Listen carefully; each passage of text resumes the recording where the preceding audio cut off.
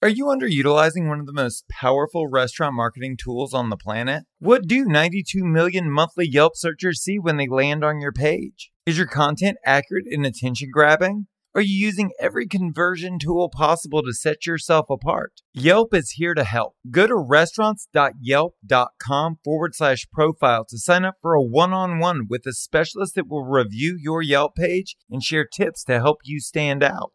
Again, go to restaurants.yelp.com/profile to supercharge your Yelp page today. Now here we go. The concept is streetwear plus food. Why does it work for restaurants? Here's an idea. They get to collab with a cool brand. Like, why does it work for a brand? They get to collab with their favorite restaurant. And why it works for the public? A ton of exclusive goods. So broken down as simply as that, you can build so much from each of those conversations.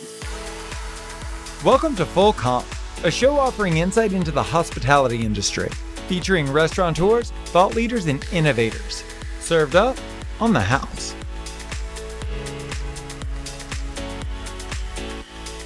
We've spent the last 15 months together, questioning every assumption about this industry.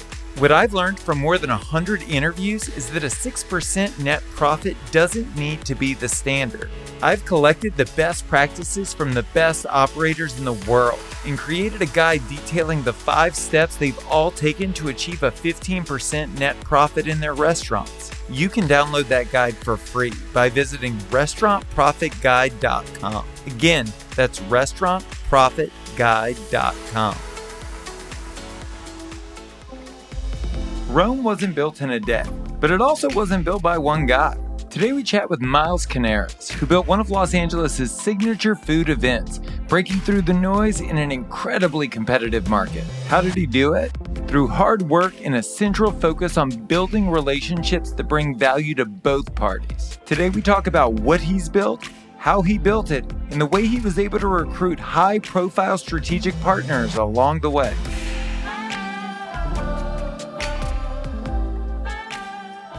So I started in streetwear, ended up in this company here, and they were kind of like, do whatever you want to do. We think that you have something special. Like, we feel like you know how to bring in an audience. So they were very gracious on like, whatever you want to do, do it.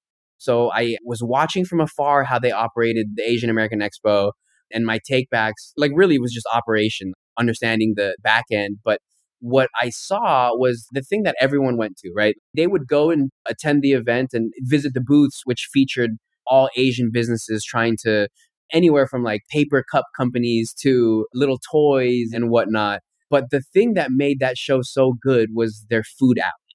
And it was this big space where they featured a bunch of Asian street food vendors. And that was the most popular part of the entire weekend. You know, the 100,000 people would attend for the weekend to do a little bit of business, but then just eat all this amazing food. And so that kind of caught my attention. So we ended up launching, streetwear has this very specific style of branding and style of rollout, which was like appealing to so many people. Like, rolling out a streetwear product or launch was very specific to that world. And so I figured taking those methods and the stylistic ways of doing a lineup flyer and so on and so forth, doing a food event with that kind of background and that kind of look and feel was interesting to me as well. And so from there, I launched that sample sale event. It was called the Silk Show. And then we did this really big food event called the K-Town Night Market. And that was very successful. Like, we were bringing in 20,000 people. It was very young. It was youth culture. The Asian American Expo was skewed really old, not older, but like middle age and older people would attend that. And this was like our night market. Like, we took that food alley and then made it youth culture, made it really young and fun, still featuring the same vendors though. But that was just an eye-opening experience. Like, from struggling to get people to come to my events and then putting food as the forefront, and then just seeing how much more people gravitated towards food was so amazing. And again, I was still learning, right? Like, I was still just learning how to do this and seeing what works and seeing what people are interested in. And then after we launched K-Town Night Market, that's when it was really like, okay, like, I think that food is my thing. It was also great too, because around that time, like 2015, 2016, the culinary scene in Los Angeles was like, there was so much buzz around it. These people were waiting in line for 2 hours for a chicken sandwich. And what I saw immediately was like the culinary scene was very reminiscent of when streetwear had its moments as well. Like when streetwear was on this meteoric rise, it was like because it was so against the grain. These are independent guys, independent tattooed guys wanting to do their own thing that cared about their craft and that resonated with an audience. And the culinary scene at that time was seeing a lot of that same thing. Like it's independent guys, tattooed, but also care so much about their craft that it translates into really good product, which is their food. And so these 2 hour lines, because they're operating out of a 200 or 300 square foot kitchen. And so there was just something about that independent nature of the food scene that drew me towards it, much like how streetwear drew me towards it as well. So that was interesting. When I said food is my thing now, it was also around that time when it was like that. So I could approach these chefs a lot more. It was a lot easier to have these conversations. I want to take the opportunity to kind of unpack what you've learned so far. So you do the K-Town Night Market before you decide to start the Family Style Festival. That's really what gave you the inspiration to do it. And my question would be, because I think it'll help the audience listening, what is the anatomy of a great event? I mean, how do you convince 20,000 people to come to an event? Because I've got to believe if we were to start really high level, I think the first essential element is probably concept and inspiration, right? So my question would be, because 20,000 people don't show up to eat. They're showing up for more than food. They're showing up because they believe in whatever is being presented. When you crafted the concept for both Night Market and the Family Style Festival, what was the ideology that you think people attached to that said, I mean, your first Family Style Festival, out the gate, 2,000 people showed up. That's incredible. Most restaurants are struggling to get 50 people to show up. So my question would be, when it comes to concept and inspiration, how do you come up with a concept that's guaranteed to resonate? What was your path? Yeah, like that is where it starts. It started with the first event that I did, the trade show, like hitting this niche market of independent streetwear brands. Because I think that as an event producer, or actually someone who maybe doesn't produce events, they'll look at an event and see the whole scope. They'll see all the people and all the decor and all the participators already there. But it always starts with a path. And the first event was independent streetwear brands. I built a whole campaign. We built a whole event around that one very specific model. With the night market, it was an authentic food item. Like night markets are very popular. It's a very communal thing. And so night market alone, but then starting off very small, starting off very singular, and then building everything around it, building everything to support that one idea, you can do a lot with it. And why I feel like people resonated with the night market was this kind of need for like really authentic Asian food offered at a special event. That was the draw. And then on top of that, we added carnival games and a stage with music and so on and so forth. But it started with just seeing how it went at the Asian American Expo, seeing how people enjoyed authentic food in that food alley. You can build a whole event and brand around that specific model. And so that's what it was. Like, we didn't know that many people were going to come. We knew that the concept was popular. So it's not like we were starting from scratch. We knew that these night markets were popular all over the world. This isn't a new thing at all. In Japan and Tokyo and Korea, like these night markets are what people travel to go to. But being in LA and wanting to do it specifically and then create a brand around it, I think it always starts with the concept. And it's just a matter of how you present it. And that goes with the curation. So same with Family Style. Family Style has a very specific model. It's a merge or a combination of these two worlds that are already very similar. The streetwear world and the culinary space already kind of share the same audience, share the same interests, share the same people. And our idea was bringing them together to give an exclusive experience. So those were our kickers. Like, it started off with streetwear plus food. And then adding to it is making everything exclusive. So they would make merchandise together as exclusive to the event. And these restaurants that maybe you can go to already on any given day is making an item that you can't get anywhere else. Those two things are what I and my team has found a lot of success in. So let's talk about that because I think you bring up a really, really interesting point. I would say the next essential element is going to be sponsors, strategic partners, vendors, everybody you bring to the table. And I've done a bunch of these events. I've done LA Food and Wine. I've done a ton of events kind of in this vein. But yours is different because there's a lot more work that happens on the front end to participate in your events, especially with like the collabs and things like that. You have guests partnering with Howland Rays to do original design work. It's crazy. And so I'm wondering, especially in the early days, let's go back to before it was what it is today. When you were shopping it, how did you rope in vendors, strategic partners to get involved in this? That's the hardest part, but that's how I started. Because at the end of the day, I guess this applies throughout any industry, really. Like, no matter what you do, at the end of the day, it's a person connecting with another person, sharing whatever idea it is. And if there's a connection made, then great. If not, all good. Like, let's go on to the next one. But I really choose to break it down as simply as that.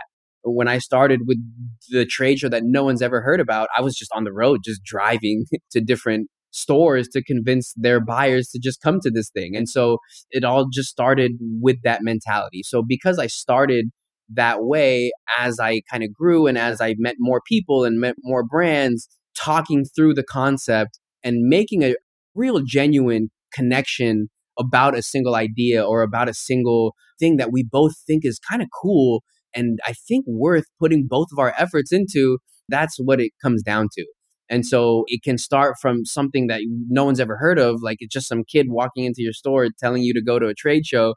As that craft, as I work on it daily and talking about why this event is cool or not, like it all just comes down to like talking through it. And that may sound stupid. Like, and that kind of sounds kind of stupid, like saying it out loud, but it's like, if you are comfortable with the idea and if you're comfortable with the concept, then talking through your idea and making a genuine connection with the next person, whether they're a sponsor or whether they're a brand or a restaurant, you have to provide value. And that all comes from the back end. Like as we build the idea, it's like, okay, the concept is streetwear plus food. Why does it work for restaurants? Here's an idea. They get to collab with a cool brand. Like, why does it work for a brand? They get to collab with their favorite restaurant. And why it works for the public? A ton of exclusive goods. So broken down as simply as that, you can build so much from each of those conversations. It's super interesting because I listen to you and I would assume that if people don't know who you are and they don't know your event, they're like, oh, that seems like a really sweet guy that tries really hard and seems like he's done kind of okay for himself. But like when you look at the event and you look at the sheer scale, I mean, sponsors include Crocs that's giving away like 10,000 pairs of Crocs. You've got DoorDash, The Hundreds, Nike, Off-White, John and Vinny's, Guess, Howland Rays. I mean, it's absolutely incredible. And I feel like I found you at this really interesting moment in your life because it's about to get really big. Like 2019 was okay. That was a good event. I wouldn't take anything away from it. 2020 was going to be much better, but you guys had to pivot and were somewhat derailed by the pandemic. But like, this is a really sweet spot, bro, because this is like the moment before you blow the fuck up. Yeah, I don't know. I'm like going through it right now. I just feel like I'm working. And I do pinch myself because the conversations that I'm having are just a lot bigger than they were, but they're the same. It's like the same conversation. It's just the scale is different. And if you don't get intimidated by that, which is very easy to be intimidated by, I think because I started off with so many no's and so much rejection, it kind of, made all of this a lot easier.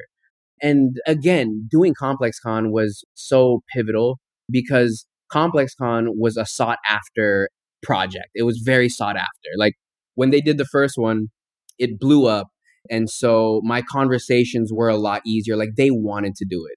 But when I started, it was like, hey, please do this. Like, let me tell you about this. Please do this. Not to say I didn't land some big guys. Like we were landing big sponsors for our first ones also, but ComplexCon, seeing that there's a lane where people want to do your event, like that was one thing. And so I don't know, like I can't even, like you kind of floored me with that.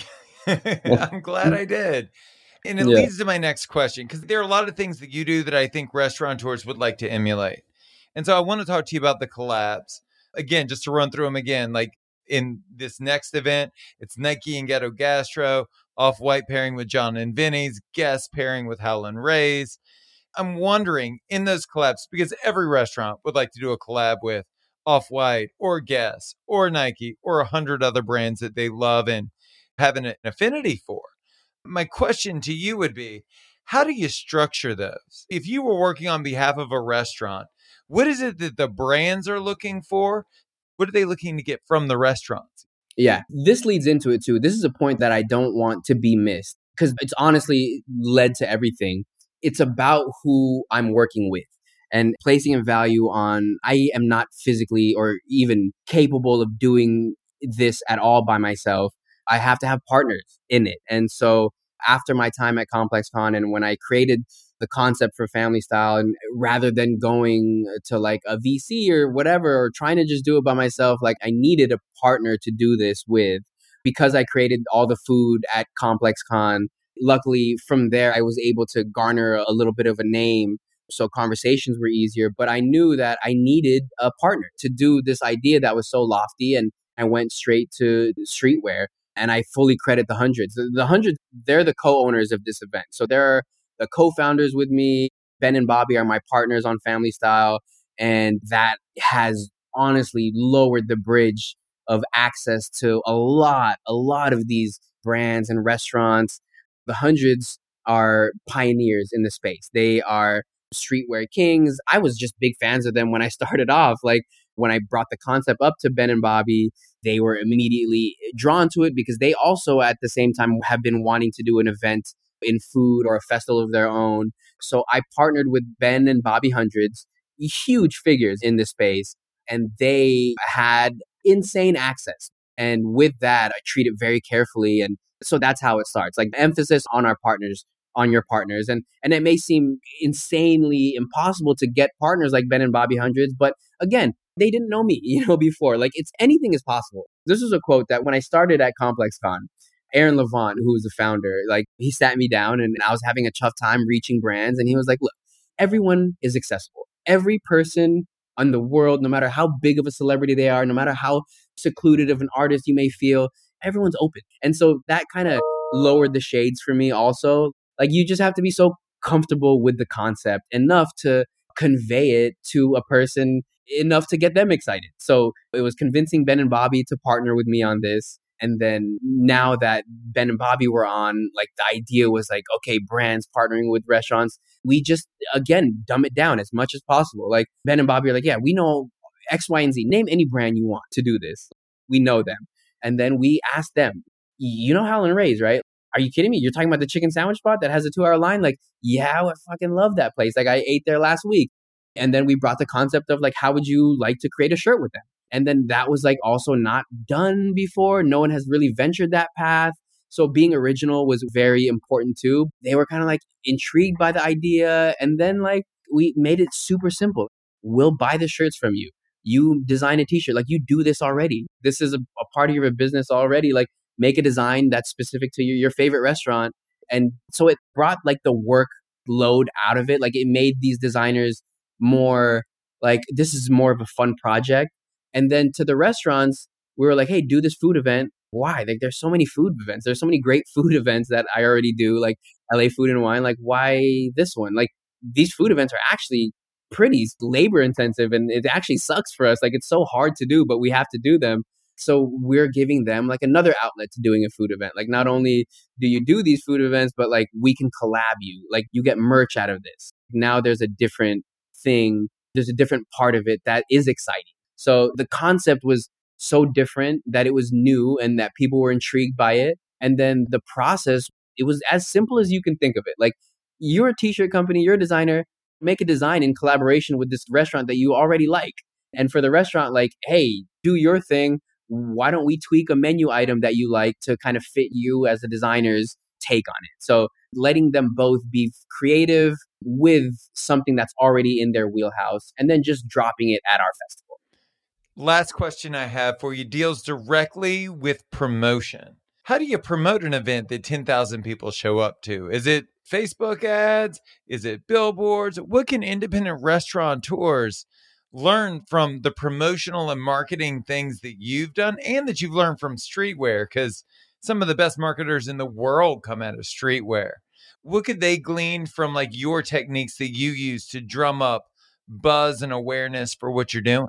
That's such an interesting concept right now because everything is changing. Like right now, the way that people access information is so different than it was even like 3 years ago. Everyone is online now. And as shitty as that is, and like as sucky as like, fuck, like we have to do Instagram. It's just the most effective tool right now. And like even that is changing. Like even that is going towards, it's a battle that's constant. Retaining attention is always going to be a constant battle, especially if you're selling a good, whether it's food or product or tickets. It's going to be something that you are going to spend a lot of time on. But what I can say, or for some advice, is understand your market completely. Understand who it is that you want. Maybe they're not your market, but like who do you want to go after? Learn where they are. And by the way, like this access, this information is way more accessible now too than it ever has been. The statistics on demos are visible through like Instagram. Like you can see who your audience is. You can see who they follow. Spend a lot of time on that. It used to be called lurking. Now it's called research. Spend a lot of time on these platforms where your audience is so you can learn them. And then from there, I can't place enough emphasis on design. Maybe before you didn't feel like you needed to hire a graphic designer. But now that the way to people is just visually on their phones, yeah, let's be real. Like that's it, right? The way to people is on their phones. It has to look good. Whatever it is, the information has to be designed really well. And it has to speak towards your brand. You authentically have a brand. Like you authentically have a restaurant that you know why you started the restaurant. You know why your product is as it is. Conveying who you are in different mediums with design or video or commercial, which is all so much more affordable now too. Like you can make commercials just with your guys like in the back. That's how we do ours. Good filters and good lenses are more accessible.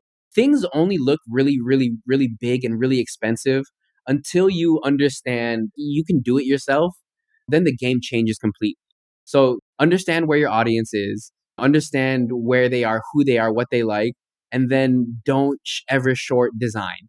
It's an industry podcast. And at the end of every episode, I like to give the guest an opportunity to speak directly to the audience. You work directly with restaurant owners and operators on a daily basis. And I'm wondering, do you have any advice or words of encouragement that you'd like to share with them?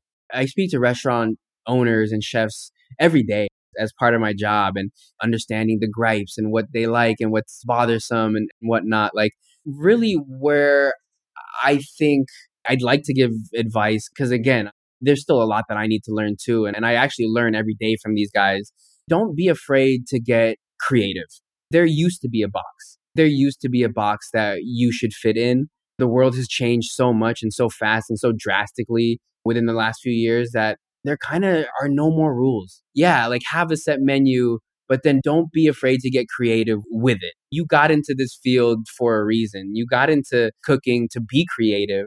And yeah, like there's no box anymore. You can make whatever you want and however you want. Just roll it out really well. Like I actually just did this Thrillist interview yesterday where they're like, yeah, like restaurants are dropping menu items just like streetwear brands drop product. Can you speak on that? And it's like, there's just no more boxes anymore. And I think people actually gravitate towards a kind of a more independent approach to things. Obviously, take this with whatever grain of salt that you guys have, because you guys have a business that you need to operate and run. But there's ways to do it. You can get creative even on whatever scale of a restaurant you are, even if you're a pop-up. If you're a fine dining restaurant and you can't gravitate so far away from your existing menu, like do a pop-up in the parking lot outside after hours or something. Like those always work. When someone who is passionate and really well tuned with their craft gets creative with something, people love it. Feel free to get as creative as possible, because at the end of the day, you're just trying to get to people. Like we're all just trying to reach people in our own ways, but never be afraid to be as creative as we all know you can get.